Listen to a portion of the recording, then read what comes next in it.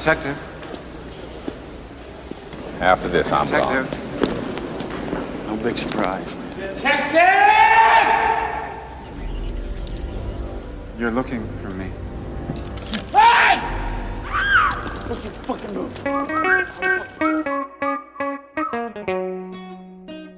If you think Kevin Spacey's great in this movie, I only have one thing to say to you. Me too. This is spoilers. That was a pretty good one. That was pretty good. I liked it. Divisive. It's 2019, so. Half of the population just clicked right off. All right, well, hey. Just the females, though. So 90% of our listeners are still on board. That's good. Yeah, we're good. We're good. Six dudes on this pod. Well, 5. All right, so this is spoilers. We are reviewing the Christopher Plummer classic 7. Do you like what you do for a living? These things you see? You have to wear blinders sometimes. Most times. Detective William Somerset is looking for a way out. You're retiring. 6 more days and you're all the way gone. So how long have you lived here? Too long. Detective David Mills is looking for a way in. We'll be spending every waking hour together from now until the time I leave. I'll show you who your friends and enemies are. Look, I've worked homicide 5 years. Not here. Now, Ladies and gentlemen, we have ourselves a homicide. they're caught in a game. No fingerprints and no witnesses of any kind. Nope. About the only thing we know about that guy right now is he's totally insane. Where the price of sin is death. There are 7 deadly sins. Gluttony, You're going to come take a look at this? greed, No one touches anything. sloth, wrath, pride, lust, and envy. 7. You can expect 5 more of these. Body was found on Tuesday morning. I hate this city. We're gonna get who did this. This will be the very definition of swift justice. There are 2 more bodies, 2 more victims. This guy's methodical, exacting, and worst of all, patient. He's laughing at us. He had a gun. He's 2 murders away from completing his masterpiece.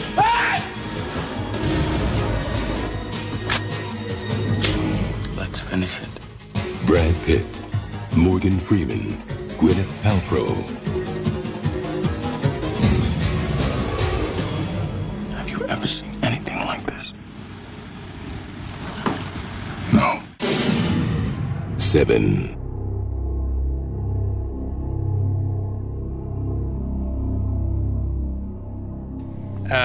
It is great movie, maybe. We'll see.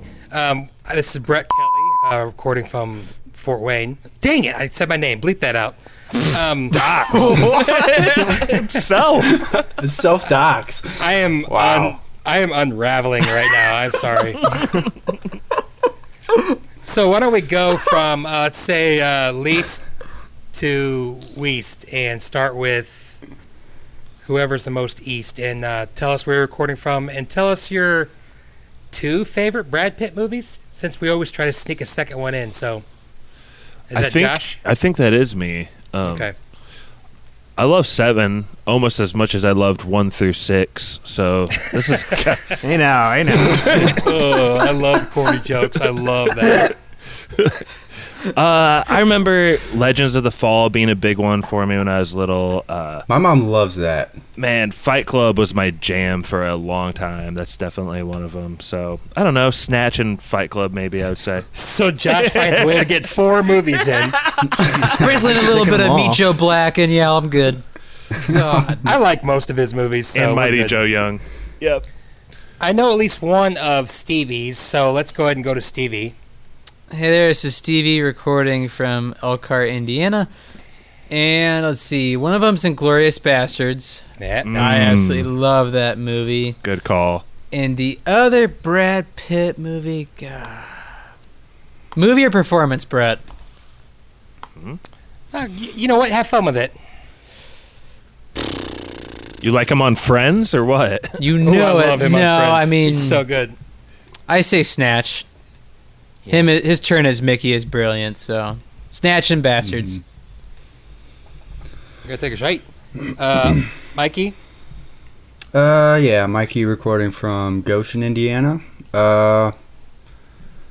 I like pretty much all Brad Pitt movies, he's but really good. I really like him in the Ocean series. I know that's 3 movies, but I just think he's really good in those. He's the cool guy in Ocean, so... Which? Oh, Ocean, yeah. Yeah, I like those movies. I like him in that. Oh, yeah. Cool. Did you only say one, or did you say... What was I just said the all of them? series. Yeah, the Oceans, All right. yeah. Pappy? I'm looking at Letterboxd now. It says he's in Being John Malkovich. Is that true? I've never seen it, but... I don't remember him being in that. I'll say that. And Inglourious great Basterds. performance. I don't remember a he apparently second of plays it. himself, uncredited, so... I don't remember him being in that at all, but I love that fucking movie when I saw it. So, and Yeah. Pappy, Denver.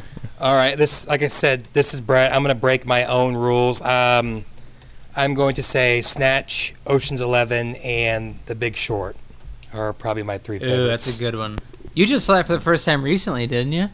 Yeah, probably about 4 or 5 months ago, but yeah, I loved it a lot. What do you guys So- think about the upcoming film? It's not out yet at the time of recording, but this Tarantino flick, Once Upon a Time in Hollywood. Cannot wait. Looks good, man. Bring a little love in. Yeah. Looks creepy, but not maybe it doesn't look creepy, but like we know what's probably going to happen at the end, so that's pretty creepy. What do you think, Josh? You looking forward to it or what? Yes, I'm very much looking forward to it. Sorry, I didn't mean to derail your pod. That's I feel right. bad. I don't agree with your hypothesis, but What's my hypothesis? I don't know. That's what Quentin Tarantino said to that reporter who asked him a question about being sexist or whatever. Man, I don't even have an opinion. That's what Marvin said. All right. Well, before it gets even more off the rails, let's go ahead and start. I know I say this all the time when I do pods, but I'm going to try to do it differently. I'm going to need you guys' help a lot, but I'm going to break it up into little sections, 7 or 8. So I'm going to give a little bit of background information. I'd say there's 2 main characters in this movie. William Somerset, which is played by Morgan Freeman. He's a detective lieutenant. He's retiring in 7 days. Super smart. He's not. I got the 7. Yep. 7. Yeah. I got the opinion that he's not super popular among his colleagues. I don't know if it's because he's too smart or he's a recluse or whatever. But and then the other main character is David Mills, who's played by Brad Pitt. He's a detective. He's brand new to this particular precinct. He's a hothead. He seems to want to prove himself in the big city and do some real good in the world or whatever. And side character is Tracy Mills, played by Gwyneth Paltrow. Pepper She Potts. is David Mills, a.k.a. Brad Pitt's wife. And this stuff doesn't really bother me, but I thought it was kind of funny that they're high school sweethearts. Okay, she was like 22, 23 in this movie, and he was 32. So I would say they're trying to age him down, but he had said he did like 5 years on homicide and like a bunch of years on the beats of the street. So they're like trying to age her up, which I thought was really weird. But she is like, so cute in this movie that you almost forget how much of a raging asshat she is In real life. Yeah. The CEO and co-founder of Goop. She's adorable in this film. she is. She's young, dumb, and full of Brad Pitt. What? No, it's a well-acted performance. Speaking of, John C. McGinley is also in this movie. He plays John C. McGinley. So I'm going to break this. He's Dr. Cox. Come on, he's classic. So I kind of have this broken down into, I kind of try to skip a lot of the little mini stuff that I don't think is super important. Like the first thing I just kind of want to talk about. How many segments are you breaking this up into? 7. Well, 7? 7 is going to have, and then a bunch Because you said of interludes. 7 or 8, and I was like, it better be 7. No, it's 7 with a couple little mini interludes in between. But the first one's Gluttony. SU7VN. Does Josh, you just watched this movie, so do you feel comfortable kind of getting us started on Gluttony and how that's set up? And Yeah, because this is probably the one that I remember the most as a kid. This is one of the top 5 of these that scarred me the most. Yeah.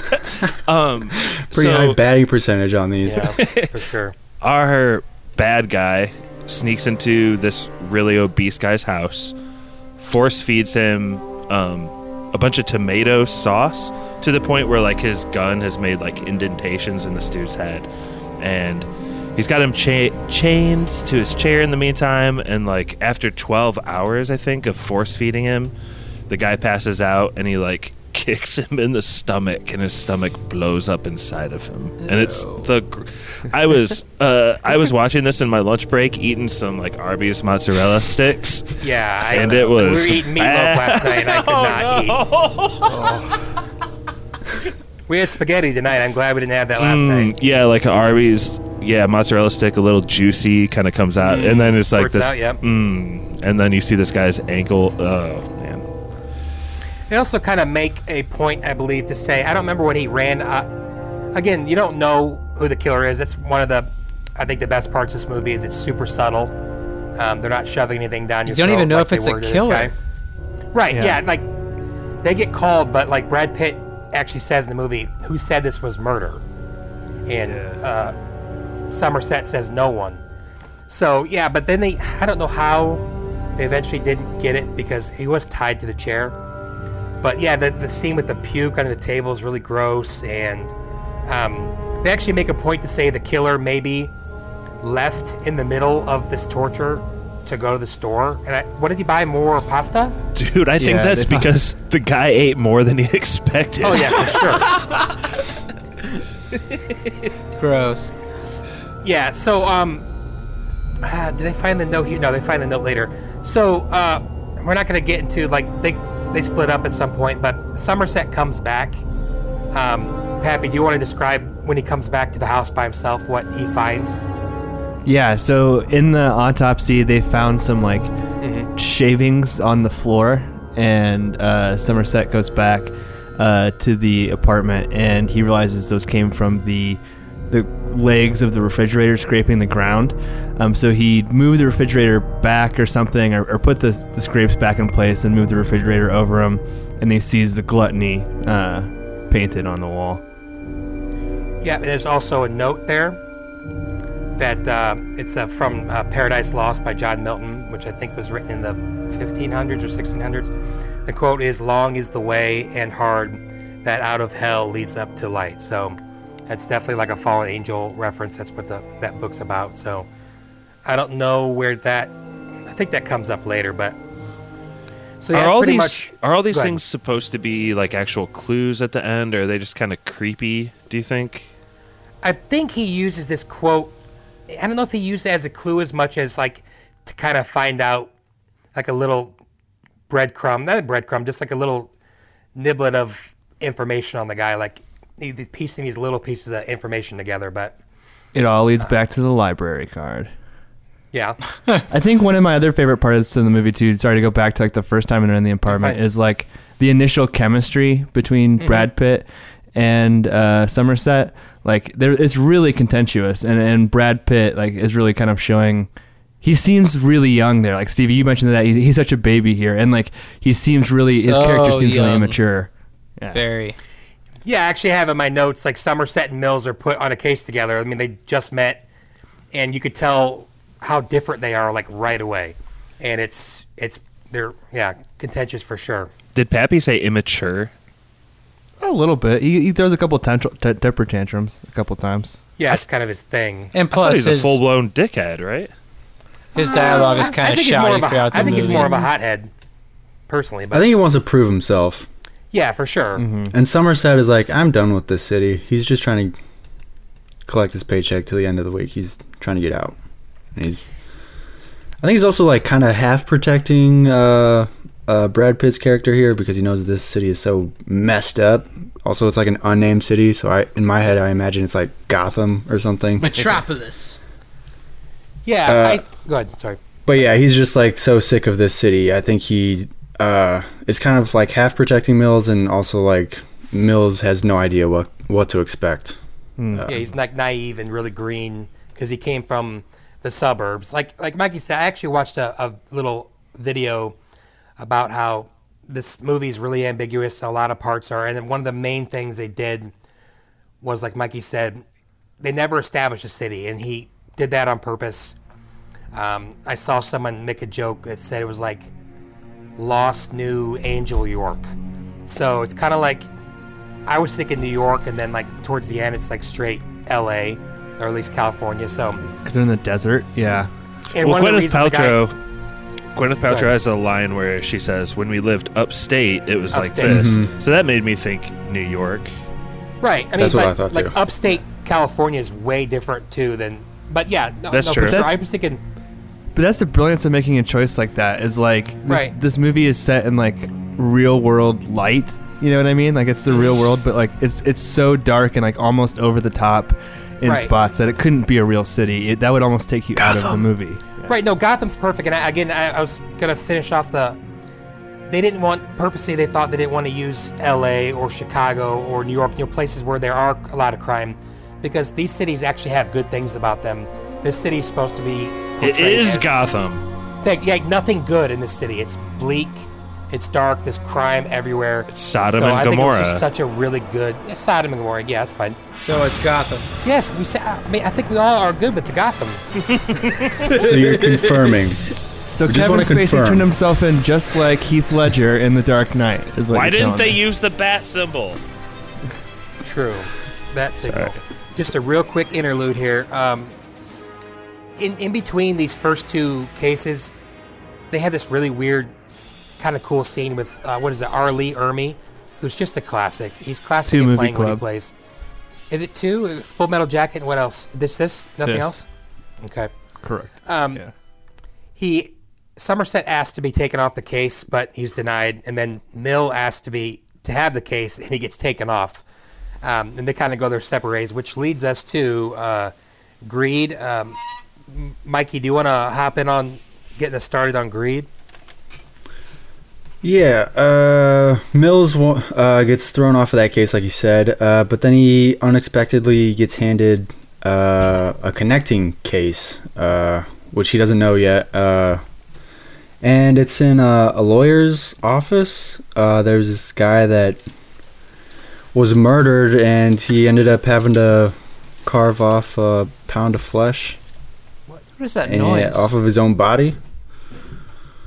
I'm with you. What is going on? Okay, sorry, Mikey. Go ahead. And Jesus. And he's just putting it on weights against, I don't know, just a pound of something. So that was kind of like Kevin Spacey's character's sick analogy for greed or something with this lawyer. And he, I don't know, just writes greed in blood on the floor. And when when Mills gets there, he's kind of just left dumbfounded because he's looking for clues, and he's like standing right in the middle of the crime scene. And he doesn't know that it's connected yet, because at this point we hadn't seen Greed, yeah. Yeah, we hadn't seen Somerset pick up that note yet. I think that was like after this scene, so they don't know that these two crimes are connected at this point. Yeah, just a little bit of history here. The pound of flesh, that's what you were referring to. That is that's from William Shakespeare's The Merchant of Venice. Never saw it. Well, yeah. What year was that? What was the box office? 1590 or something? It's an 80s movie. It's what a Jewish loan shark demands from someone for a loan that he gave him, and the guy can't pay his loan, and I don't know what happens after that, but that was the first time pound of flesh was used. Isn't that what Get Shorty's based off of? I don't know. I watched like 30 minutes of that 20 years ago and stopped. So Gotcha. Continue. I heard it. I mean, I always wanted to go back and watch it, but because I thought Be Cool was pretty good. Does anybody have anything they want to add to Greed? I mean, we haven't quite gotten to the... What was the rule? No bones were allowed? No bones, Yeah, no bones. no Cartilage. cartilage. And so Mills was like, the only place that could be is like your love handle. So he like chopped off his side there. Right, where all the fat is. Yeah, because you if you want to like live, I guess you can cut off fingers, and those weigh more. But guessing he wanted you to die, because I guess if you take a pound of your flesh off, you're probably going to die. But the goal was for him to die, even if he made him think that. It says 1 pound of flesh, no more, no less, no. You gotta go cartilage, ass no cheek. bone, only flesh. Ooh. That's a pretty good one. Booty cheek would have been the way to go. So Mills is pretty lost, like Mikey says. He's kind of standing in the middle. He's not as good at this as. Brett, are you confused as to like Morgan Freeman and Brad Pitt's like relationship on the case at this point in the movie? Well, they've just gone. They're not Mikey partners said, anymore. They're on 2 different cases, but they find out that they're related because, as Mikey said, after this.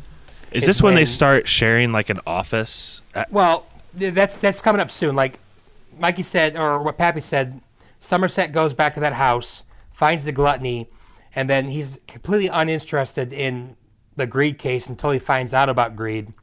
Then that's when he goes to the library. He gets all those books. He makes a list of books for Brad Pitt to check out, and he leaves it to him. And then they're in their office, and then that's when the catalyst for how their partnership goes. Actually get called by Mills's wife Tracy, and she invites Somerset to dinner.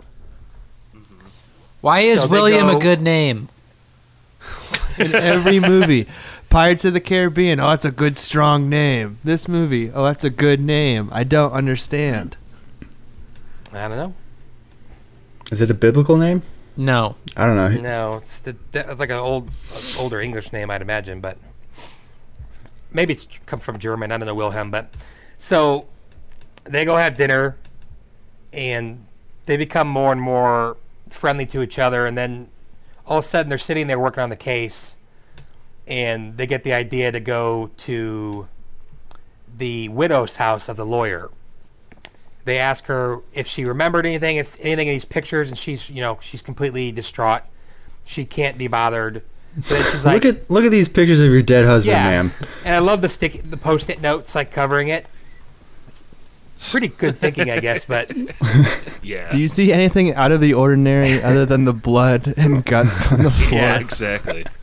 Look at your dead husband, and then look for a painting you bought a long time ago. Right, but yeah, as Stevie said, there she notices the painting is upside down. So then they go to the office, and that's where this kind of leads us into.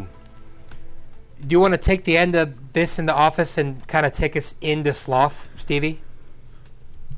Okay. So Sloth's kind of a long one. It's kind of a slower play, so. Okay, so if I remember this correctly, because this movie always boggles my mind because you're juggling 1,000 different murders. Mm-hmm, but for sure. When 7. I'm just saying, it's a lot to keep track of. Lots of ins, lots of outs. Round up. Very true. Very true. But when they remove the painting, they're looking to like open the back of it. Are there notes? Is there other shit written on the wall somewhere? And that's when Somerset... Okay, can you admit that Somerset is just Virgil Tibbs before he retires? I think he's better than Virgil Tibbs, but... Tibbs come on. Being a polymath like that, that's Virgil Tibbs. Well, you're talking about from the show, right? I've never seen... I know you love the show. I've never seen the show. I'm talking about from the movie. We're talking about, of course, In the Heat of the Night. Yes. Yes, sorry. For the listeners at home who don't know. They call me Mr. Tibbs. Thank you, Pap. I don't know what they're talking about.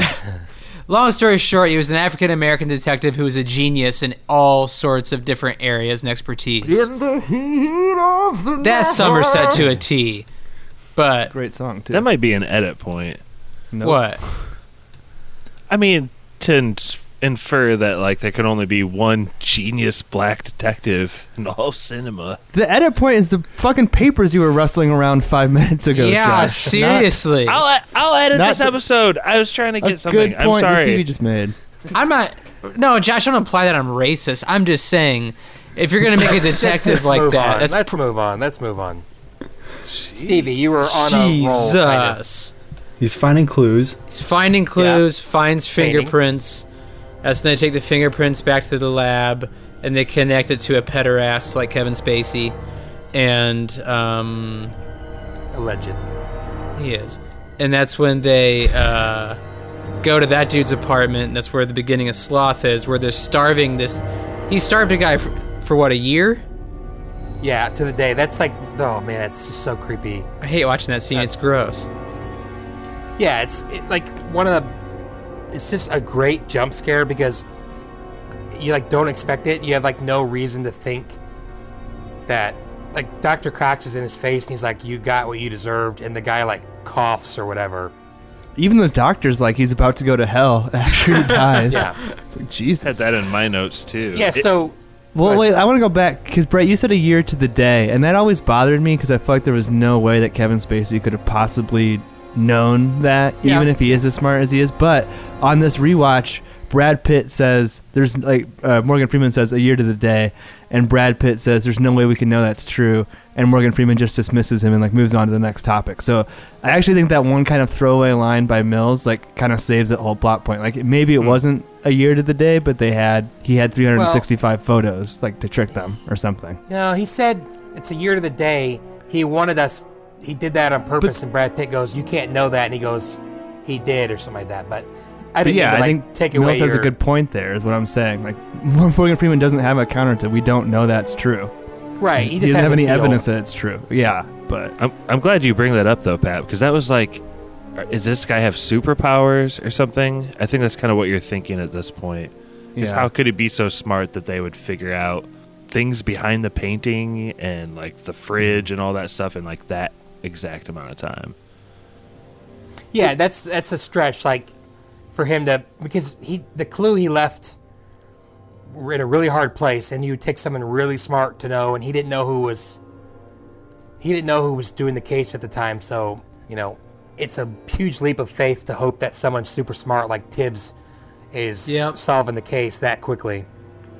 Probably only Tibbs and Somerset could solve that case. That said, though, I love those two parts of the movie I just mentioned. When they're like finding those clues hidden, I think that's awesome cinema. Oh, yeah. I love it. For sure.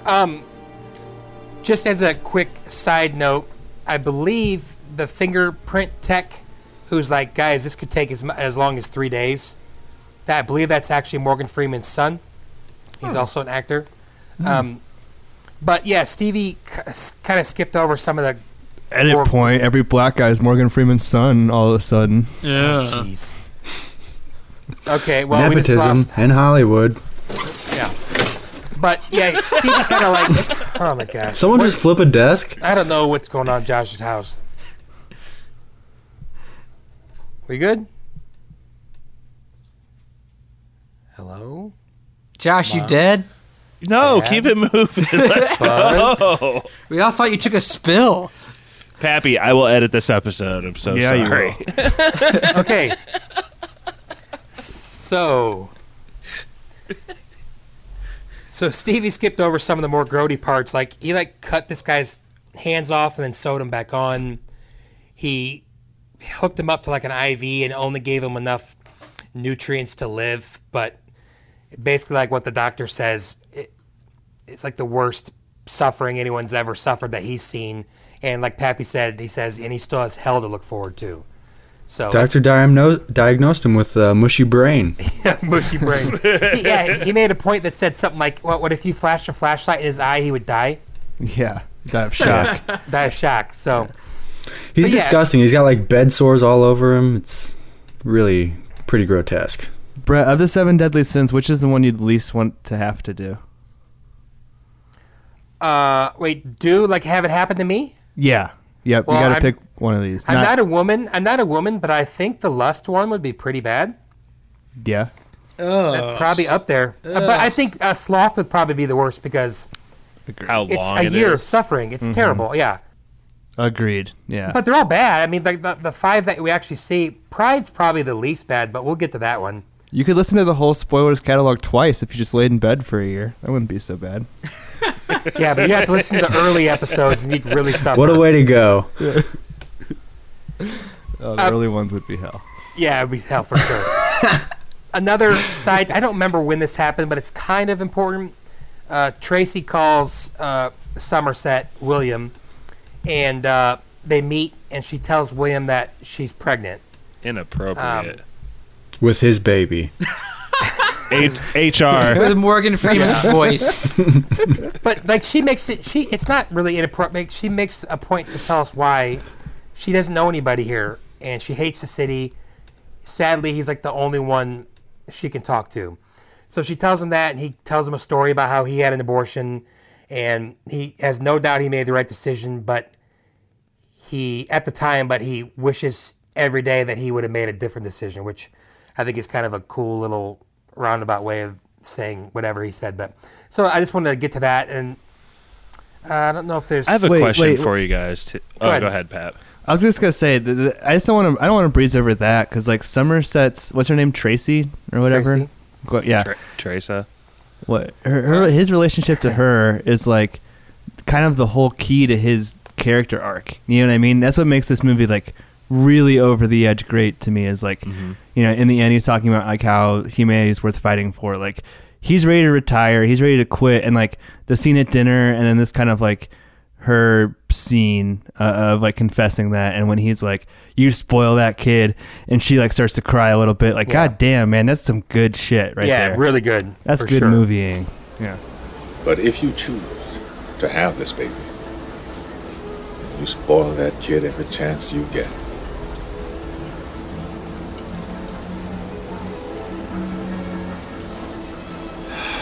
That's about all the advice I can give you, Tracy.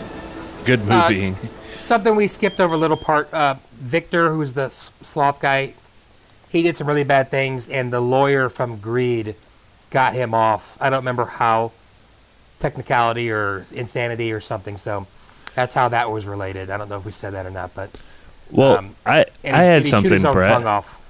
Before that same scene with Gwyneth Paltrow and Morgan Freeman, like, I don't know if you guys can separate yourselves from a time where you didn't know the ending of this movie, but is there any part of you that thinks this part of the movie was supposed to be like a setup to Morgan Freeman being like the bad guy or something like that? I've never gotten that feeling. Are you supposed to be thinking that it's maybe one of the detectives during the movie? I don't know. That's just something I think you're supposed to think it's Victor and that he had got away. Like they're going to go storm his apartment, but he had already got away. Which I think is what makes the huge scare of him coming back to life and like even better. But I didn't get that from that, Josh. But I mean, that's definitely a.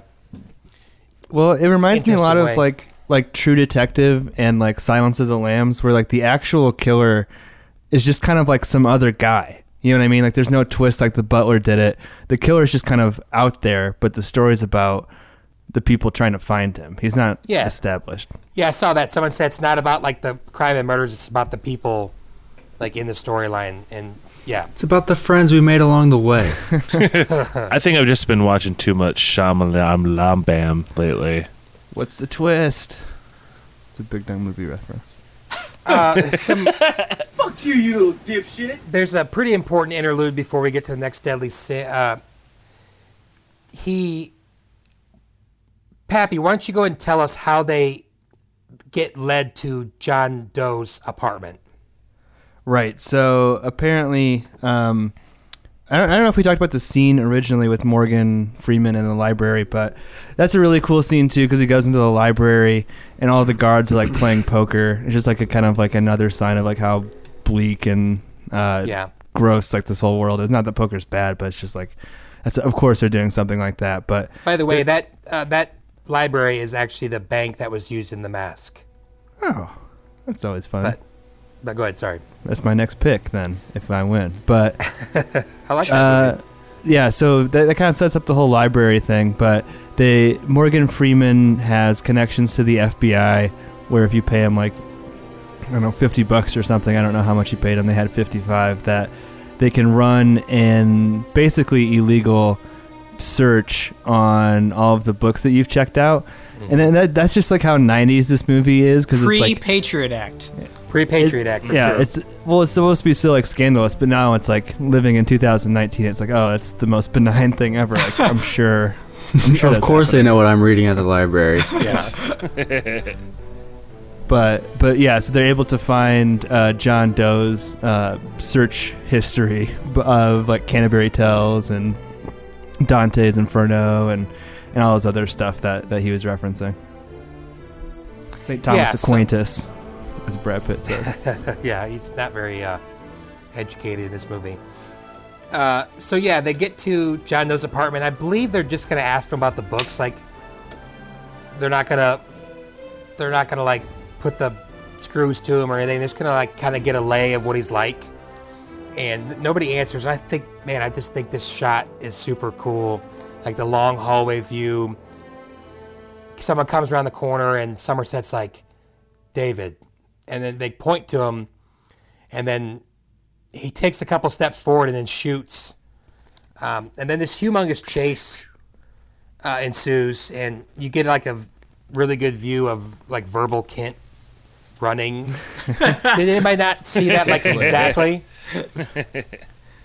But yeah, so they're kind of going through this hotel.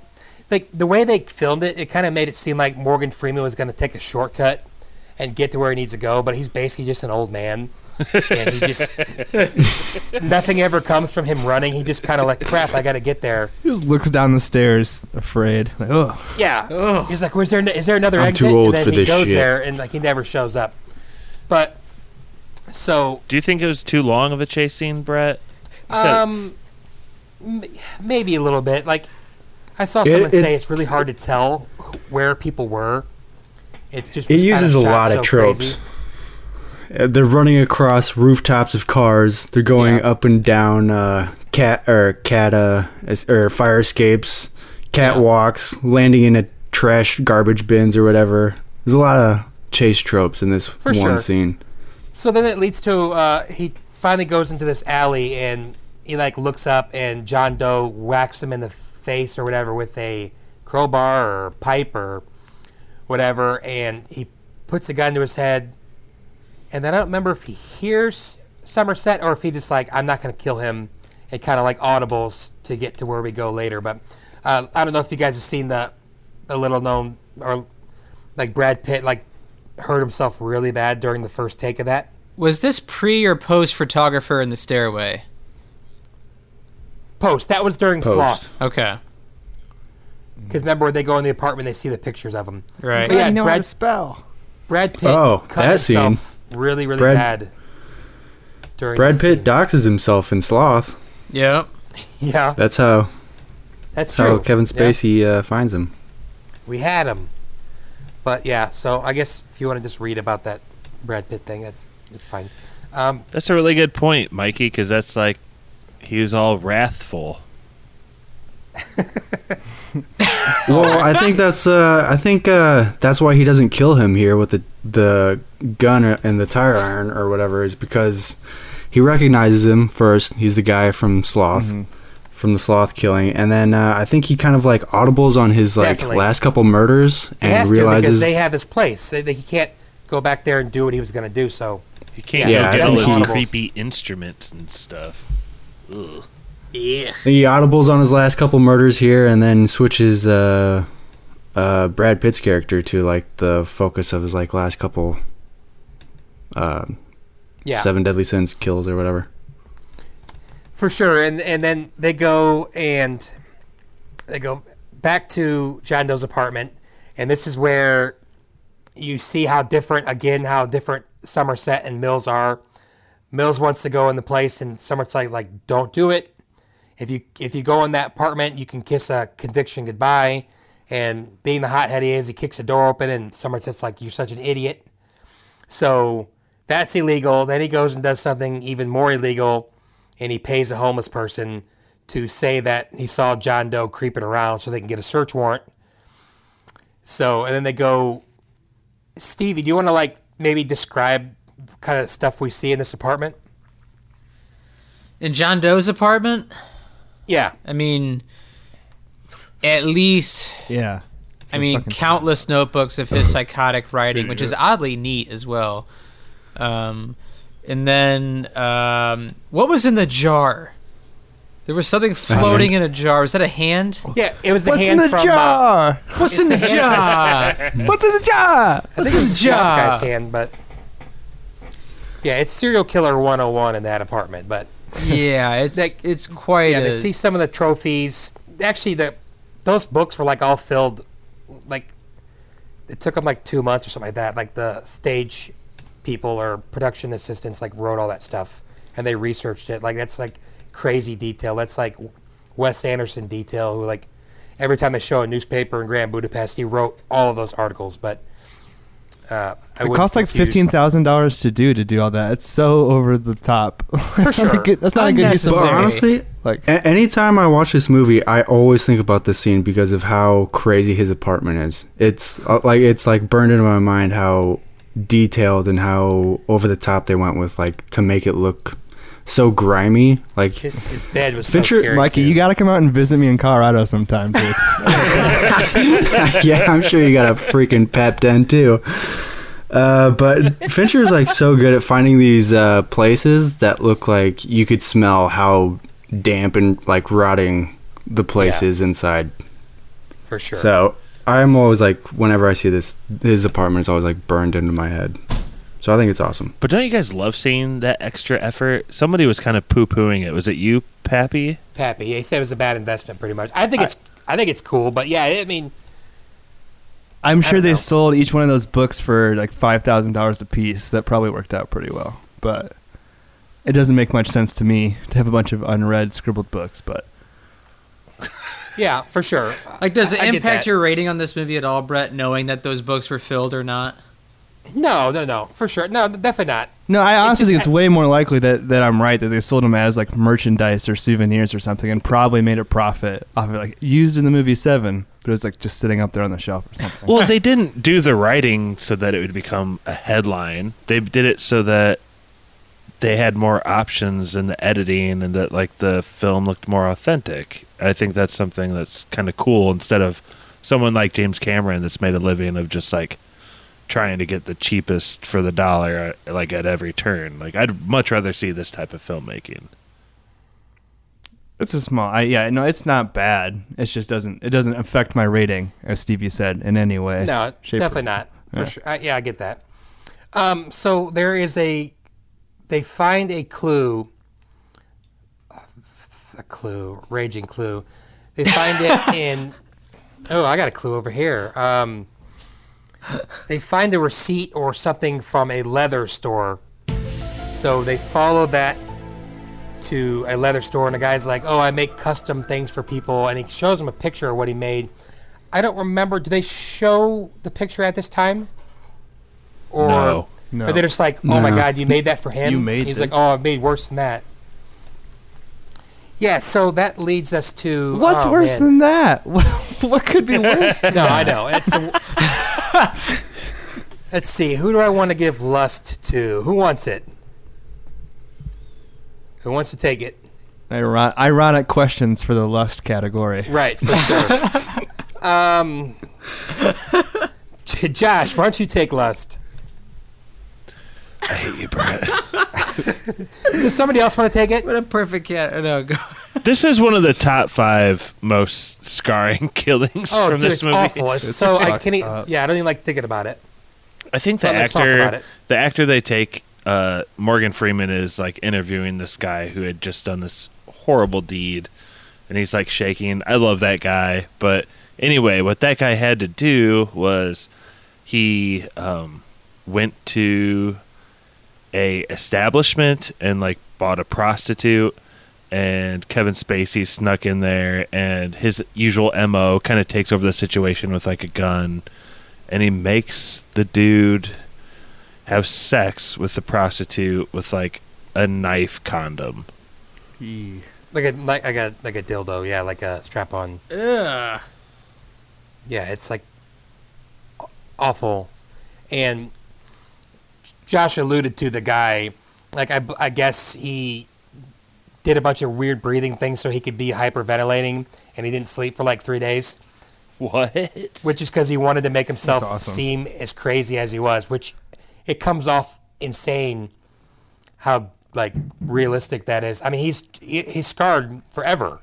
I mean, he's never going to get over that PTSD. It's just crazy. Well, that scene that you're talking about too, it's so well framed because you can it takes a step back and it's got the two different windows, and Morgan Freeman's interviewing the worker at the prostitute house, and he's like, "Oh, this is just another Tuesday in the office," like not even fazed by what's happening at all. But yeah, it's another example of just Josh. No, I didn't mean the actor. I meant like the character in the movie. It's just another example, like a subtlety. It doesn't show. It doesn't need to show you. It doesn't need to hit you over the head with it. Like, you get it. It's implied, and you get to hear it secondhand, firsthand, whatever, from the guy who's wrapped in a blanket. And there's no official rape scene in this movie. Nope. Just implied. Mm-hmm. Congrats, fellas. You're right. You did it. Unite. Stevie. Let's jump and high five and have the camera like no rape stop or with us in the spoilers air. episode. Well done.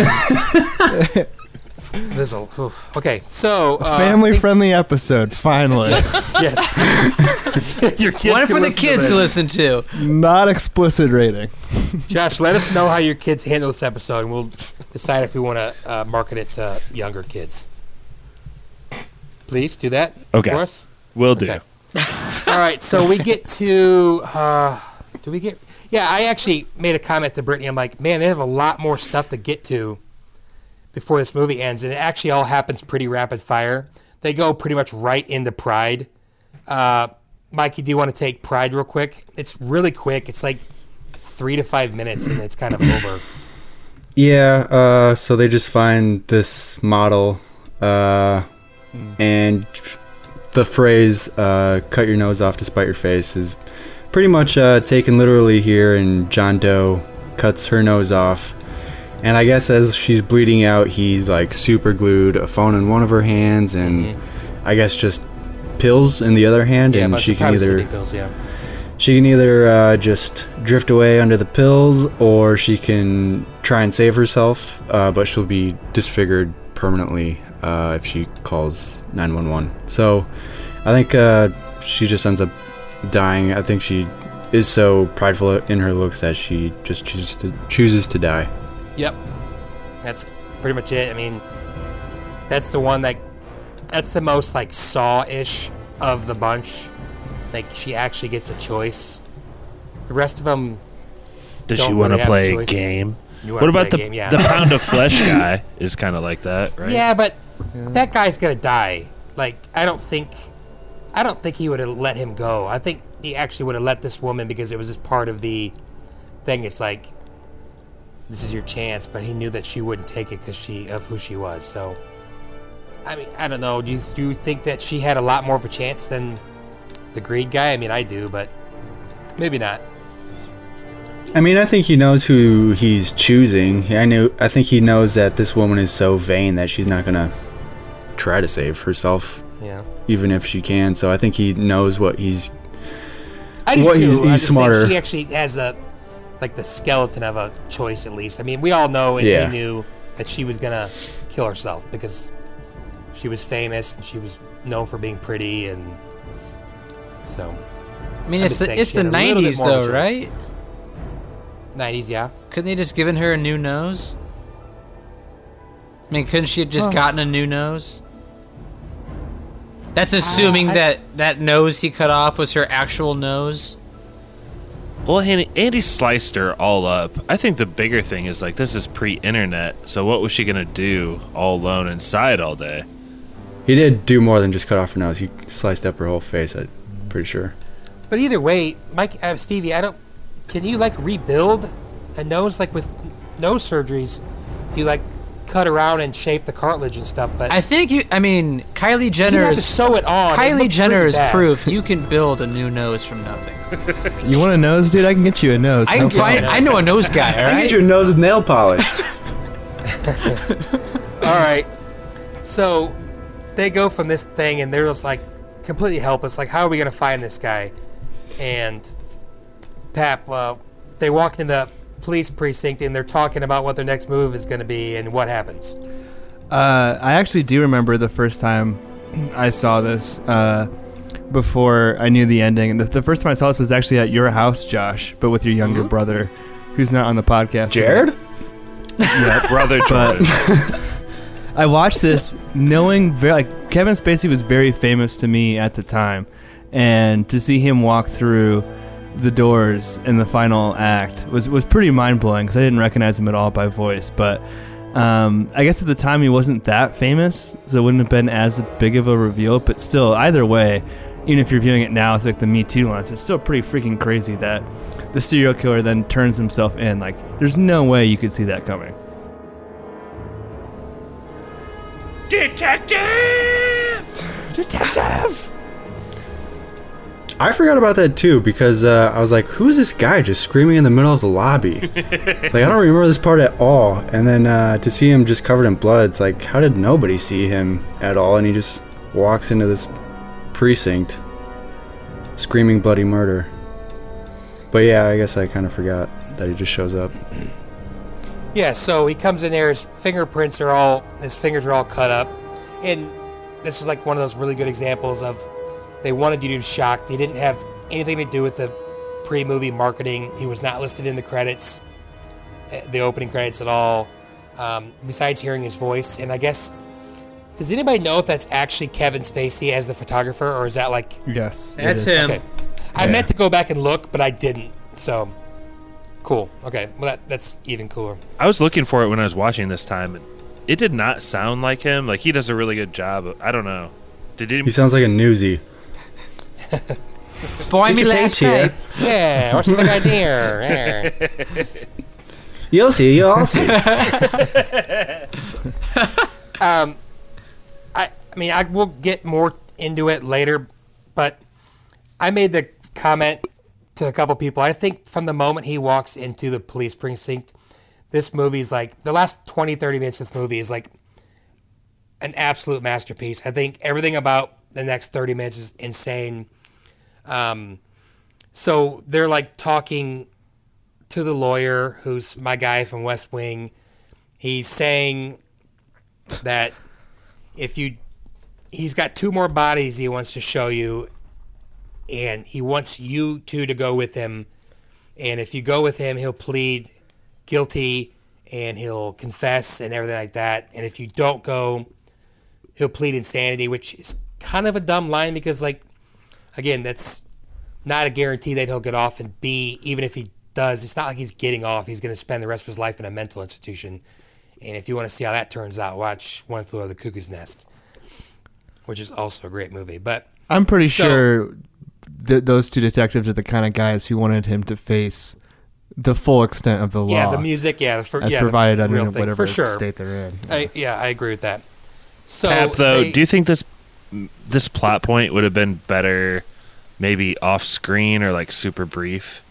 It's kind of dramatic with like that lawyer on like that big couch, and they try to suss it out maybe a little too much. Yeah, if there's any flaw, that might be the case. You could have done less is more, because no matter what, at this point, I'm so invested in the film that they could kind of have any kind of like CinemaSins bullshit, and I wouldn't notice it at all. Like wherever you want to take me, wherever you want to go, let's fucking go there. I'm along for the ride. So I'm with you. It's not like it's that long, and you get like one of the second scene in the whole movie that has a little bit of levity in it, where they're shaving their chest and they're putting the wires on. I mean, it's like, so it kind of leads to that, which I appreciate in a movie that's this dour. Brad Pitt really should have cut off his nipple in that scene. That could have made things a lot better for him. But yeah, he's like happy. His pound of flesh. Everything's happy in his life, he thinks. And okay, then I think that the car ride starts everything for me. I think that conversation is so amazing. Steve, you want to throw some of the... You guys, I guess we can just kind of go around and talk about it if you want. Steve, if you want to get us started on the car ride. Why was Brad's audio so bad? He did... It makes no sense that it was only Brad having to do ADR and Morgan Freeman... You know why? What? It's because he had to come back after... he was doing 12 Monkeys at the same time. He had to come back. Those were all post shots. they had to do it like through the mirror. Like I could show you a video where they talk about it. Like why they messed up so badly then. It's they ran out of time and they had to do the reshots, and every single actor, like on the later when they're in the desert, all those helicopter shots, not a single one of those people are Morgan Freeman, Brad Pitt, or Kevin Spacey. They were all gone because all of their okay, that's fine. But I'm just talking about like why Brad's audio alone had to be replaced throughout those entire scenes. Why does it bother you so bad. much? Because I just noticed stuff like that in film. Like I noticed it really badly in Indiana Jones, Raiders of the Lost Ark. Which I know think Brett hates when I say that, but that's right. I just noticed stuff like that. I was just curious, like why it was only his audio. Perfect time for a Stevie question, because I know that stuff too. Do you have any theories on why they did that for him? Did he flub the lines? Were his original lines like too? You know, he already says the bundle of sticks word and the R word. I noticed some of the dialogue movie, and the close-up shots don't match up with his mouth at all. Especially when he's like, I think when he says you'll be another freak show of the week. Like if you watch his mouth, it doesn't like add up at all with what he's saying. So I'm guessing they had to change the dialogue. Oh, interesting. Mm-hmm. Like it was darker, like more hard. I'm guessing yes. Wow. That's kind of what I'm getting at. Because release the Snyder cut of 7. Come on. Ooh. Mikey, do you want to talk us through some of the highlights of this conversation? It's just a lot of John Doe kind of explaining his thinking here, and that his rationales behind the murders is kind of showing the world how evil people truly can be. And I think he just, like all freaking psycho serial killers, he just wants to be famous. So he's like made a point to tell Mills that not only am I going to be remembered forever, but you are also going to be remembered about this too, so you should be thankful. So that should like be your first clue that something fucked up is about to happen to Mills, because he's made it clear that Mills is also involved in this somehow. He just doesn't know. Mills is really he's taunting him. You can tell he just hates him. He's making fun of him. He kind of says a quote that I think a lot of people have thought before. It's like, when you're a psycho, do you realize in your head that you're a psycho? I think I gotta think that's crossed a lot of people's minds. It has mine. So, and Kevin Spacey's character has such the whole time he's cool and calm, except for one time he loses it. Wait a minute, I thought all you did was kill innocent people. Innocent? Is that supposed to be funny? An obese man? A disgusting man who could barely stand up? A man who, if you saw him on the street, you'd point him out to your friends so that they could join you in mocking him? A man who, if you saw him while you were eating, you wouldn't be able to finish your meal? And after him, I picked the lawyer, and you both must have secretly been thanking me for that one. This is a man who dedicated his life to making money by lying with every breath that he could muster, to keeping murderers and rapists on the streets. Murderers. A woman. Murderers, John, like yourself. A woman. So ugly on the inside that she couldn't bear to go on living if she couldn't be beautiful on the outside. A drug dealer, a drug-dealing pederast, actually. But yeah, that leads them to... Is any other quotes or anything like that anybody remembers before we get out to the desert? Why did John Doe say "I know you" to Somerset when they were in when he first got in the precinct? Because he recognizes him, and maybe yeah. It seems like a really off-shot thing. Just like it was like a focus on Kevin Spacey too when he said it. Like I just want to know if there's anything deeper in it. Well, no, it just it helps support the thing that happens in the final scene where it's his wife's head in the box. Like, I was wondering if we all know that Somerset has 7 days left until he retires. Do you think Spacey or John Doe is the whole point of the movie is that he is fucking with Morgan Freeman's character? That this is it's possible they didn't. He's a legendary detective, and this is his last case, so he's gonna make it the worst thing he's ever encountered. I like that slant. Yeah, I like that too. They don't focus on it, but that's cool. If Kevin Spacey can time a death to be exactly 365 days, I think he could probably do that. Because in the car ride, Morgan Freeman is like clearly freaked out. He knows that there's still something to come. My favorite part of riding is in that car ride too, when he's like, "Oh, Mills, I cannot wait for you to see it." Could the freak be any more vague? I mean, as far as master plans go, John. I can't wait for you to see. I really can't. It's really going to be something. Well, you know what? I'm going to be standing right next to you. So when this big thing happens, you be sure and let me know, because I wouldn't want to miss it. Oh, don't worry. You won't. Yeah.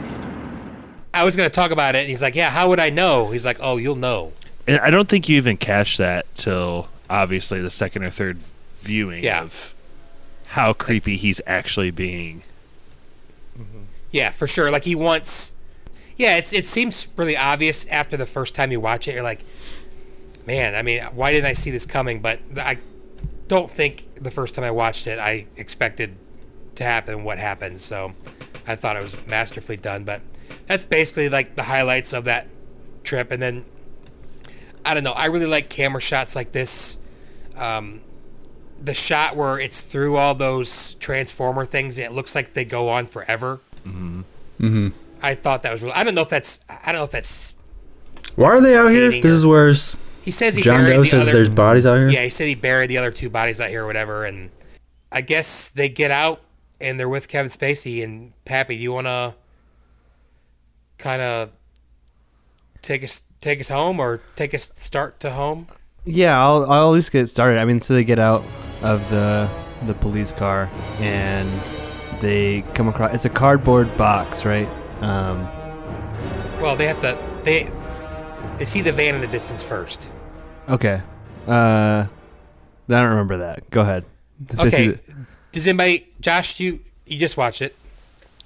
Yeah, so they're checking it out, and Kevin Spacey's like, "It's over here." So they start walking across the desert, and like super long lens is used to like this... I don't know. It's like a FedEx UPS truck in the distance coming up. Oh yeah. It's so ominous too, and I think it's just a van, but the way it's shot and like the score or whatever, it's so ominous. You're like, what could possibly be in that van? It's a Mad Max suicide bomber, man, coming in the desert. Yeah. But yeah, that's what that is. You can take it back, Pap. Yeah, so it's a delivery guy who's bringing the box. He's just kind of like some stoner delivery guy. He's completely overwhelmed by the situation and the cops who are there. Hey, man, I'm just getting $500 to deliver this box, man. Supposed to be exactly at 7. Of course, he's late, but that's all right. And Brad Pitt's like, arrest him after he gets off this road. He has him like run down the road to the other cops. But yeah, so they have the box. I mean, it's one of the most infamous scenes of the whole movie, one of the most meme scenes of all time, potentially. The what's in the box? But the box is presented to Morgan Freeman. John Doe has the upper hand. He opens it. John Doe has the upper hand now.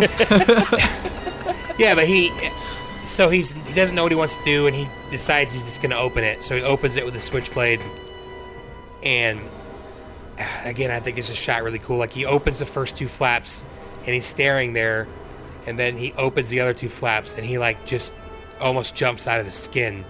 And then this is when everything crescendos, everything is like the music's going crazy, and he's running over there because he knows he's got to think that John Doe's over there being super creepy, talking mad crap shit. Talking shit. Yeah. So he's panicking. He's like sprinting, trying to sprint over there, and at the same time, Stevie, like, we get our 6th sin, and I know a lot of people have a problem with this, but again, I think he was kind of just audibling. But some people have a problem with the next sin we see. Do you want to talk about that a little bit? He was envious of David Mills' life, and he wanted to play husband while David was out and about trying to solve the case. And I mean, I'll be honest with you. The first time I saw this movie, I only saw the last 20 minutes. So I had like no like knowledge of the previous movie before, and like I knew nothing about the movie, and it freaked me out when Kevin Spacey was talking about it then. like how he methodically murdered Gwyneth Paltrow and cut off her head. And yeah, that dialogue is begging. Yeah, it's freaky to me. I don't, like, that stuff is terrifying. Yeah, it's terrifying. And he said like she begged so much for the life of her and her baby, and then that's when Brad Pitt's like perks up and he's like, "Oh, you didn't know." And again, you still hear Morgan Freeman, who's just screaming, "Drop the gun down! Drop the gun! Get away!" Stay away from me now! Don't come in here. Whatever you hear, stay away. John Doe has the upper hand. Mills! Put the gun down now. Walk away. Yeah, that's pretty much right. He says, I tried to play husband and it didn't work, and I took a souvenir, I took her head. Her pretty head. That's when Morgan Freeman gets up there, and then we get to our last sin. Mikey, if you want to talk about like the last 3 minutes of... God damn it. That part is, looking back now, I mean, the first time you watched it, it's horrifying. But looking back now, watching it, I've seen it so many times. Brad Pitt is kind of a little goofy there with his delivery of some of those lines, but... Fucking liar! Shut up! That's what he wants. He wants you to shoot him. No! No! Yeah, he's pretty angry here. His wife was just murdered. So the last sin here is wrath, and Kevin Spacey, for all of his 7 deadly sins murders to come full circle, is for him to get killed by Mills. And Mills is so angry that he just is the worst cop. He's done everything wrong on this case, and he's ruined it here in the end, and he ends up killing Kevin Spacey and ruining his own life in the process. And what a week to end Morgan Freeman's retirement. It's like a retirement party the next day with like cake and shit. Yeah, the cake is going to be so sweet on that last day. But yeah, then after that, after Brad Pitt kills John Doe, you see Detective Mills taken away in a cop car, and Morgan Freeman is just like, take care of him, do whatever you can for him, because he's, I don't know, I think he's expecting him to go insane or something. He's not going to be on the force anymore. I doubt it. So I mean, if there was ever temporary insanity, that would be it. And I think, given the situation, again, I'm not a lawyer, but I got to think they could plead that down to maybe like second-degree manslaughter or something. So I mean, I know a lot of people think, oh, he's going away the rest of his life. I doubt it. But yeah, again, his life is over. His wife is gone. His career is definitely over, and he might. All Brad Pitt needs to do is hire John Doe's old lawyer who specializes in insanity law. He's good to go. Yeah. Oh yeah. But yeah, so and it ends with a.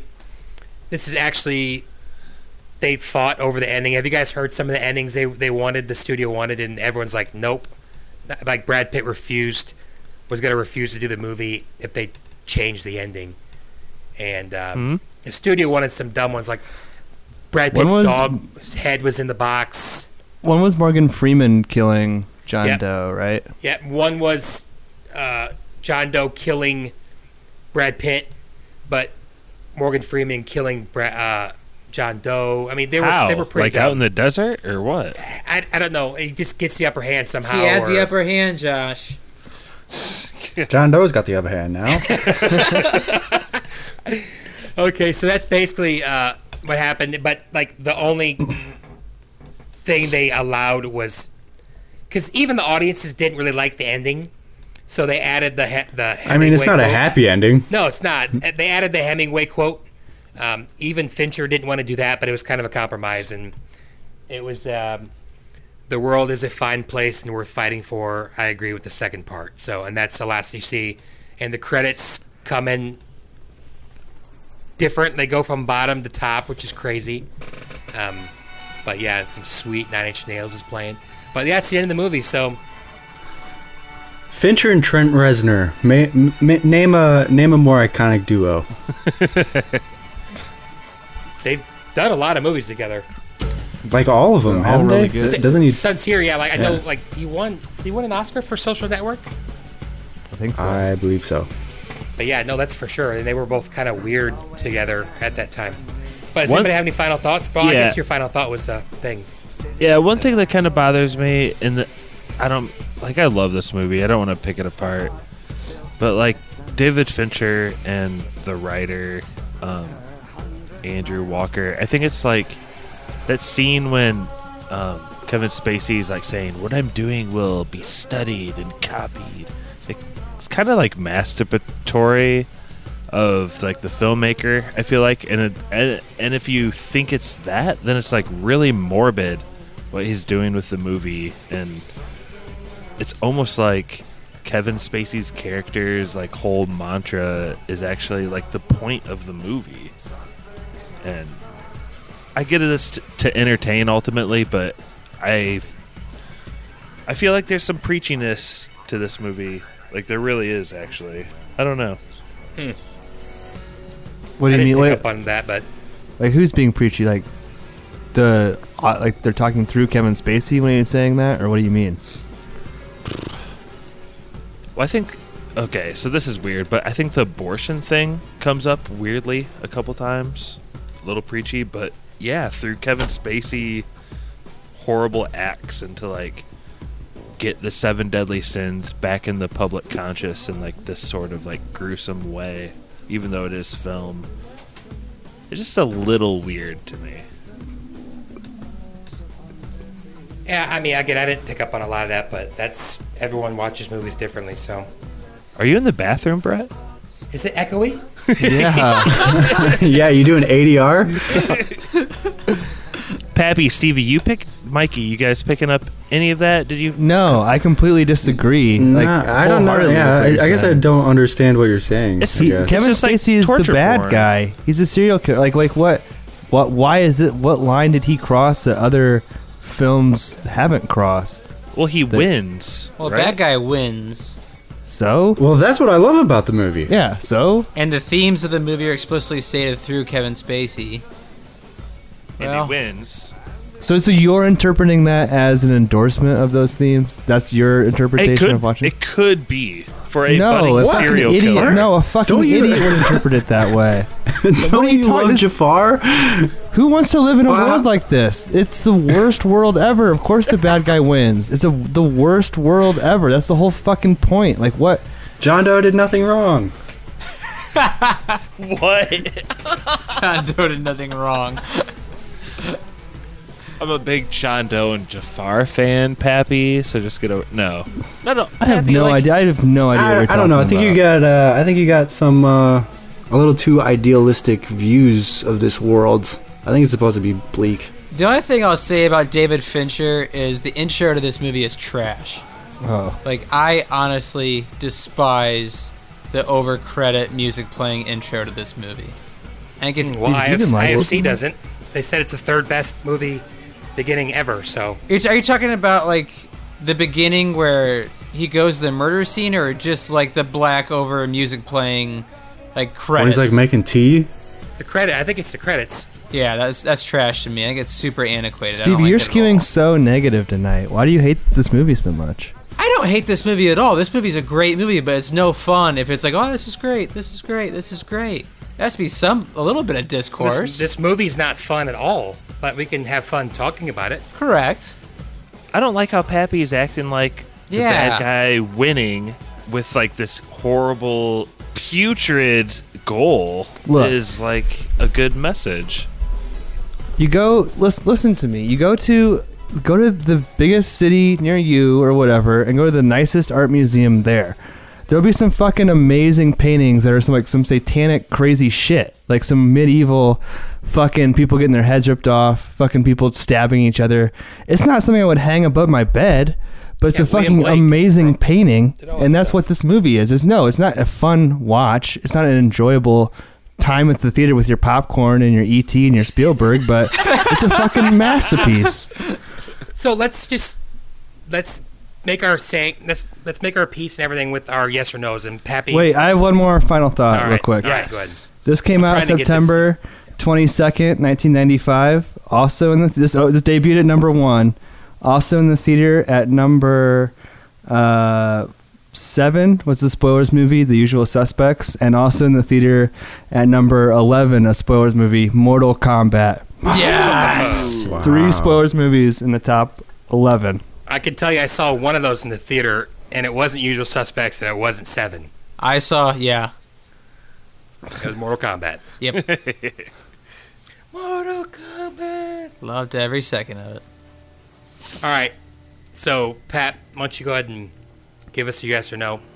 Yeah, no, I'll keep it short because that guy just went on a pep rant. It's a yes. It's not, like I said, it's not enjoyable for me to watch, but the more I watch this, the more I think it deserves the accolades that it's gotten. It's fucking like top 15 in the IMDb top 250. It's top 100 in the Letterboxd top 250. It's like whatever Brett just said about the IFC. Like, it's adored by dudes on the internet. So maybe a little bit too much, but I do think it's a masterpiece. It's great.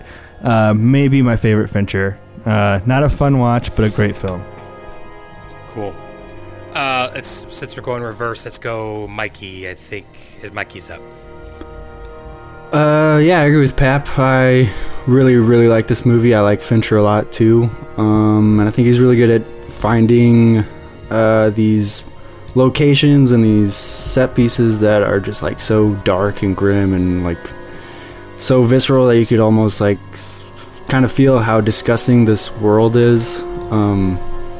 But it's a really dark story. It's probably one of the darker movies I think I've ever seen, and like Pap said, it's not fun to watch. I was actually kind of pissed that you chose this because it was like such a beautiful day today, and I was like stuck inside watching this horrifying movie. But I can't deny that it's not a really well done movie, and the fact that the bad guy wins in the end, I think there should be more movies where the bad guy wins in the end. So I'm sorry, Josh, I think you're wrong here, but it's a yes for me. Cool. Think we're on Stevie. Yeah, this is a great movie, so definite yes. Yeah, it's an awesome movie to watch. It's just really dark and heavy. Not the most enjoyable to watch. This is probably my third favorite Fincher film behind Zodiac and The Social Network. But yeah, it's just a really great movie. So solid, definite yes. Cool. Josh? I love the cinematography in this movie. It's pretty unbelievable, actually. I do have a hot take. I think Brad Pitt has a couple brilliant moments, but I think his acting is really outpaced by Morgan Freeman, who's awesome in this movie. Can't say enough praise about him, but to the point about like the bad guy wins and stuff, I don't know if the bad guy winning is really my biggest problem with like the writer and David Fincher. It's more that this movie does go to such a dark place. It's almost like selling its soul to the devil and like paving the way for movies like Saw, etc. That's like so dark that you can't look away. And I don't really like that sort of thought and art form, but it's a huge yes. Well acted, well written. One of the most informative movies probably of my life. Like I said, 5 of these murders scarred me, but honestly, all 7/8 if you count the babe in Gwyneth Paltrow's stomach. So, really good movie. Incredible movie. Incredible film.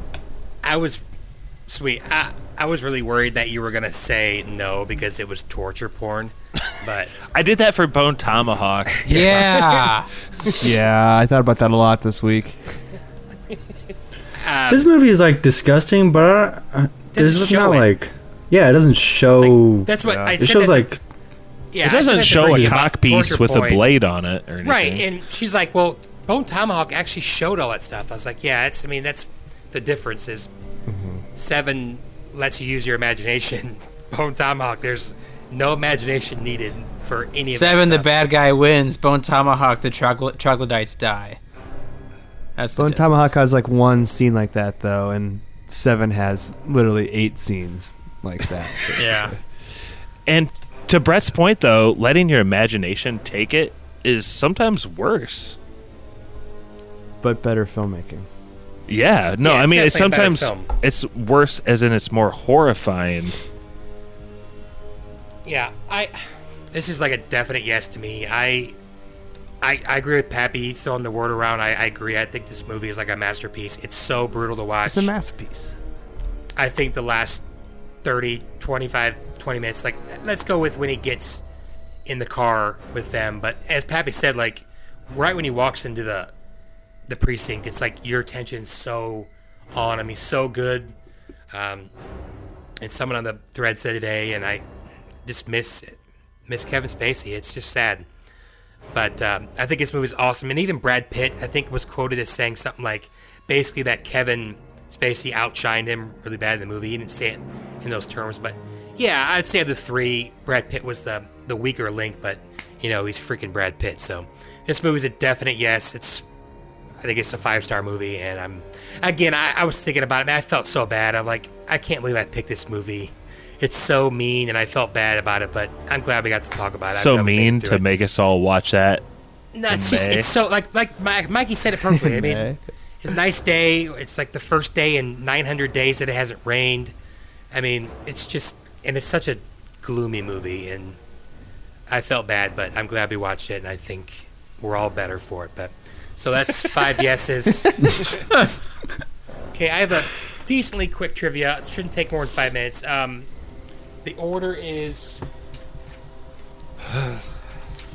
It's not that bad, all right? No, it's just that I've only hosted, I think, one movie this calendar year.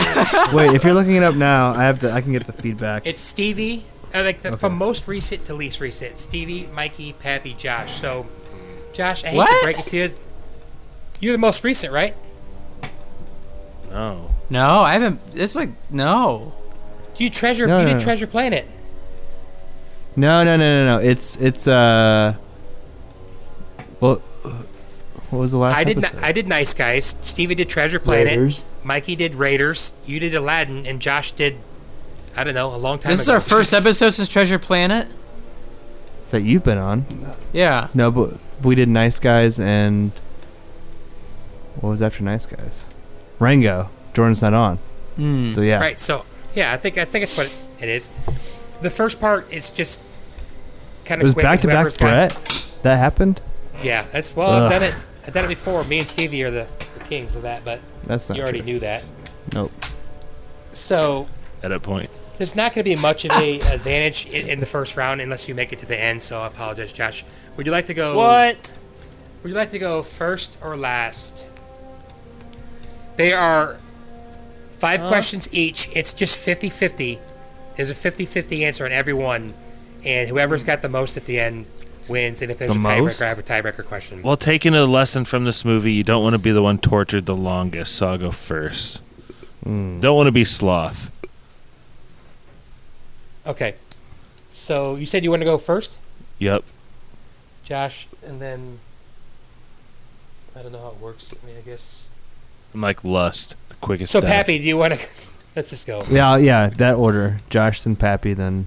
Pat, Mikey, Stevie. Okay, so, Josh, your first question. Remember, these are all just 50-50. Your first question is, according to Dante's Purgatorio, pride is considered the worst of the 7 deadly sins. True or false? True. That is correct. Pappy. Woohoo. Gone Girl has a higher Metascore than the girl with the dragon tattoo. True or false? True. That's correct. True. Mikey. When it comes to worldwide gross, Troy is Brad Pitt's biggest box office movie. True or false? That's gotta be false. That's correct. It's World War Z. Good job. Stevie. What's up? These are all related to this movie in some way. Some are funnier or less. Okay, like this one. Viva La Vida is Coldplay's highest-rated album according to Metacritic. True or false? False. That's correct. It is A Rush of Blood to the Head. And I hate Coldplay. Oh, jeez. And Gwyneth Paltrow? Shots fired. Josh. They're not together anymore. Who? It's fine. Yeah, she's married to somebody else. Who has more Oscar nominations, Morgan Freeman or Brad Pitt? Morgan. As incorrect, it is Brad Pitt. Woo! He got a lot for producing, and so it's kind of cheap, but hey. Ooh, that's big. Adios, Josh. No, he's not done. Yeah. Ah, damn it. Okay, Pappy's up. The Dark Knight Rises is Morgan Freeman's highest-grossing film domestically of all time. True or false? I'm gonna take the field and say false. It is false. The Dark Knight is his highest. Yeah, that makes sense. Big one. Mikey. Seven was Driving nominated Miss Daisy was a contender whoa. there, but sorry. Seven was nominated for Best Film Editing at the Oscars, but lost to Braveheart. True or false? It's true. It is false. It lost to Apollo 13. Okay. Stevie. What's up? My man. Brad Pitt was born and raised in Springfield, Missouri. True or false? Springfield. It's from Missouri. Might be Joplin. I'm gonna say true. False. He was raised in Springfield, Missouri, but he was born in Oklahoma. Lame. Yeah, tricky. Hey, try to trick you. Josh. Kevin Spacey's film Billionaire Boys Club made more money in Iceland than it did in the United States. True or false? Can you tell me what year that came out? No, I can't. Can you use it in a sentence, please? I'll say true. That is true. Woo! In Iceland, it made $3,732. In America, it made $1,349. Is that the Kevin Spacey movie that after it came out for a week, they were like, it made $54, guys? No, it made, the opening night, it made like $29. Like, I feel bad for the rest of the cast because they're like, yeah, Kevin Spacey, and it's got a bunch of big actors in it. Oh, man. Yeah. Was that pre or post Scandal? Oh, post, for sure. Oh, jeez. Post. Yeah. Okay, Mikey. Seven made more at the box office. Wait, than did I get skipped? Or was that? Oh, sorry. Yeah, never mind. it is. Pappy, you're up. Okay. Sorry. And I think it's an easy one for you. Maybe not. Seven made more at the box office than The Usual Suspects. True or false? True. Okay. Yeah. That's correct. Seven made $327.3 million, and Usual Suspects made $34.4 million. Kind of gave that one away. Yeah, I was hoping he'd stop talking about that earlier, but sorry, it didn't work out. Mikey, according to Dante's Purgatorio, sloth carries the least amount of weight on the soul. True or false? False. It is false. Lust carries the least amount of weight. Yeah. Stevie. Makes sense. Kevin Spacey has won at least one Emmy for lead actor for House of Cards. True or false? True. False. He was gone 0 for 5 on lead actor and 0 for 5 on producer. Gotcha. Oof. I think Stevie's eliminated that rule. I'm watching The Raid 2 right now, so that's awesome. Okay, sorry. No, you're good. Stevie jumps down Brett's throat for watching stuff on We Pod, but Josh, this is big. You need this. Seven was the 7th highest grossing film worldwide in 1995. That's worldwide, obviously. So, true or false?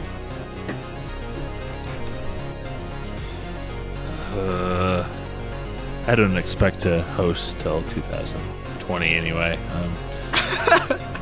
I'll say that's true. It's just weird enough to be fucking true. Whatever. It is true. Oh yeah! Okay. I forgot. There's another round. Pappy. Yes. It's going quick, though. Adjusted for inflation, Ocean's 11 is Brad Pitt's highest domestic gross at the box office. True or false? True. It is true. Pappy, ugh. If Pappy gets his last one, it's over, but there's still a chance for everybody. Mikey. Just randomly. Didn't you say there's a final round? Yeah, if there's a tie. Which is a higher number? The net worth of Brad Pitt or the combined net worth of Morgan Freeman, Kevin Spacey, and Gwyneth Paltrow? Well, I know that Gwyneth has the Goop Corporation fully backed. It's like so it's a I lifestyle imagine she's got website. Billions. I would say the combo is the bigger number. Goop is too big to fail. That is correct. Brad Pitt is worth $300 million. Morgan Freeman is worth $200. Kevin Spacey $100, and Gwyneth Paltrow $60. Big Goop bailout. So not bad for Goop. Nope. And I think Goop's actually worth like $140 million. She just doesn't get all of it. Cool. So, my computer's dying. Crap. All right, we gotta hurry, guys. Plug it in. I know, but I had to leave. And nobody wants that. Where I'm at, Stevie. Oh, Jesus. Avarice is sometimes used instead of lust when naming the 7 deadly sins. True or false? False. That's correct. Do you know what avarice is? No idea. It's another word for greed. Ooh, I like that. Yeah. Josh, this is big. You gotta get it or you're dead. I know. Who has a higher career lifetime gross for their movies? Brad Pitt or Morgan Freeman?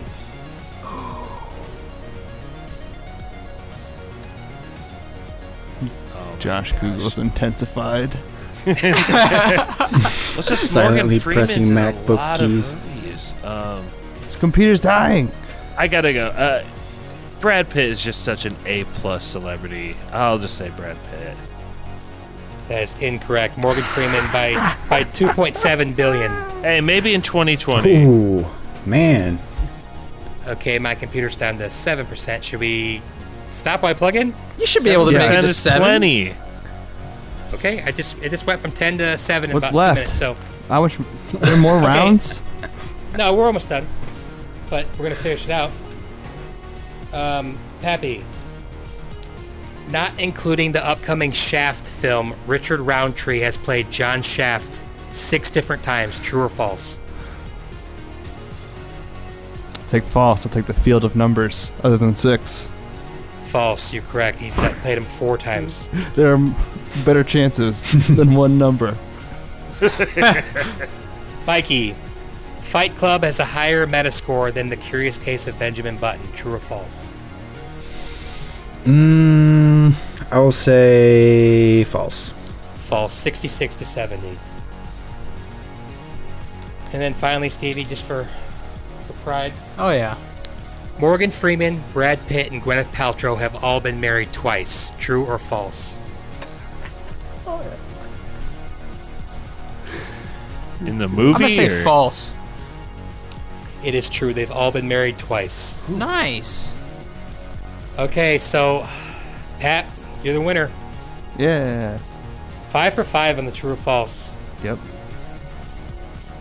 Mikey did well. Mikey got 4 out of 5, but Pappy put it away at the end. So that's it. Pappy is your winner, and I guess we can kick it to Spoiler Man, and then we're gonna come back and have an announcement for Pappy, and Pappy's gonna tell us his movie, and I'm gonna go plug my computer in while Spoiler Man's going.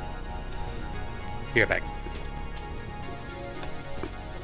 To wait for him. Pap's pregnant and the baby is Morgan there's Freeman's. I just got like one iTunes review to read. One quicken.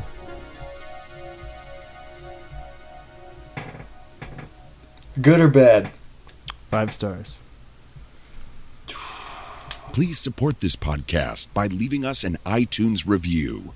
From April 4th, 2019. Hot off the presses for us to be checking them. Our email is podcastspoilers@gmail.com. Twitter is @spoilers_pod. So are we going to go even darker than 7 for the next movie, or are we going to lighten it up a bit? Movies like 7 will be replicated and studied and made forever and ever. I see what you're saying. I see what you're saying. Our Instagram is Podcast Spoilers. It's lit. Do I have to wait for Brett? Like, honestly? Where is his computer cord? What the hell? Very strange. He has to come back to Elkhart to get it. I hope you pick another Kevin Spacey movie. Or another movie that's just a number. That'd be pretty classic, too. Wait, but just Brett left the call. Huh? He didn't make it in time. Oh, no! Fellas, is this recording? Let's just wrap this up. His whole file could be in jeopardy. That's way bigger than just... This is bigger than us. He should have just... Yeah, computer died. Hopefully, damn it, Brett. Hopefully your file is okay. ... Is what I'm about to say. Did he message us?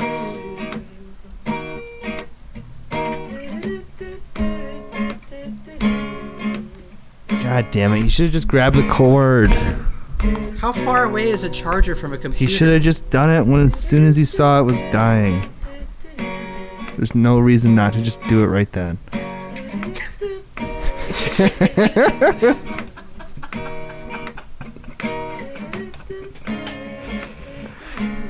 No. We actually, we really could finish without him, Pap. Josh, do your best Brett impression and finish it out. No. I refuse to do that on air. How can it take so long? No, what is he doing?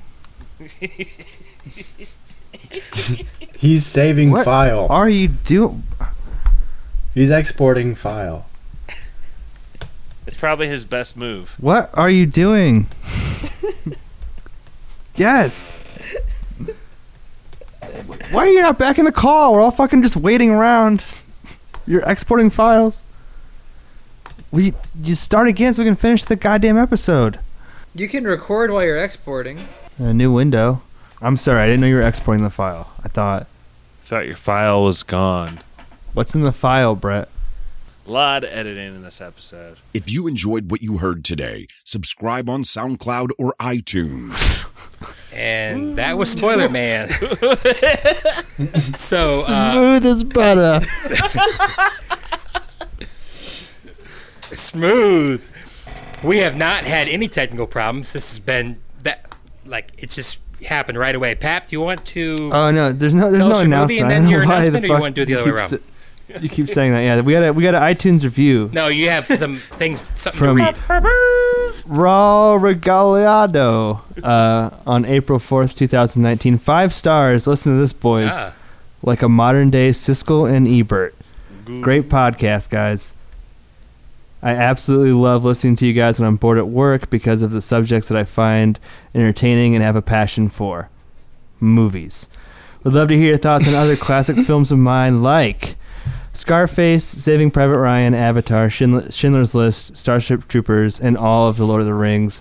Keep up the work, gentlemen. Well, Raul, I can't speak for the rest of the boys, but I'll say that at least one of those movies I'm pretty sure will spoil. Not Avatar. Point. I was thinking Avatar. Starship Troopers.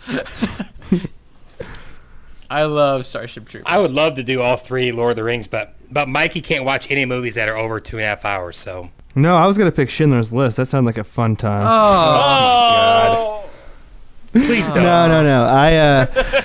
My mom was already really disappointed in me. I talked about this on another podcast, but she listened to a couple of them, and she had some feedback.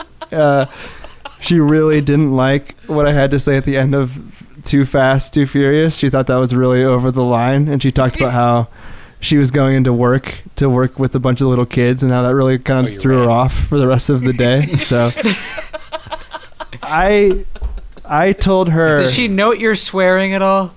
She doesn't like it, and she talks. You to me dropped about 100 F-bombs this episode. Pappy, didn't you have a good cause in that episode, though? I don't know. She said I sounded like Planes, Trains, and Automobiles, the Steve Martin part. I'm like, yeah. Andrew James. I hope it was funny, but she didn't think so. So I told her I'd pick her favorite movie. We might also have a guest from another podcast lined up, but the name of the movie is from the brothers Coen. Oh, brother, where art thou? Are you in I've for? actually never seen that. Is this a big, dumb movie? Is that what you're saying, Pappy? I haven't seen it in a long time. No, but that was spoilers. What? Is Brett supposed to say that? No, I don't know. Really just threw that out there. Is that the end? Fuck you, you little dipshit. Speaking of Big Dumb, we have a recommend our podcast on Facebook. One of our good buddies. This podcast is great. It inspired me to start my own podcast. I love the blend of comedy and film critique and the different perspectives brought to the table. They seem like cool guys you'd want to have a beer with. Well, thank you, Corey, for those kind words. Kylo. That's nice. When I think about the podcast that inspired us to start Spoilers, it was always, I can do this better than them. And so I hope that's what he was thinking when he started Big Dumb Movie. Well, watch your back, Big Dumb Movie. Join us next week for Oh Brother, Where Art Thou? Probably the Coen's like 6th best movie, but it's still good. Thank you, everyone.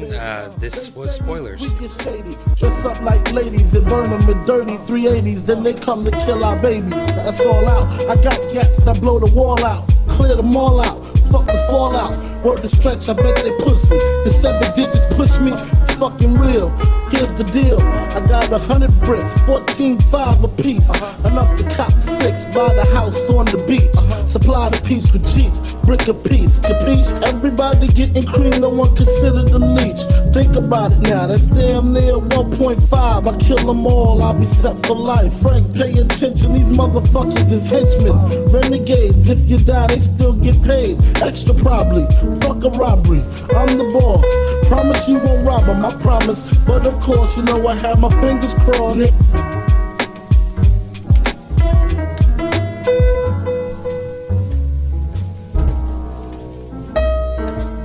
We're in a tight spot. I saw that in the Dollar Theater the same day I saw Snatch. I remember the Dollar Theater. I remember. That was a long one. Yeah. What are you watching right now?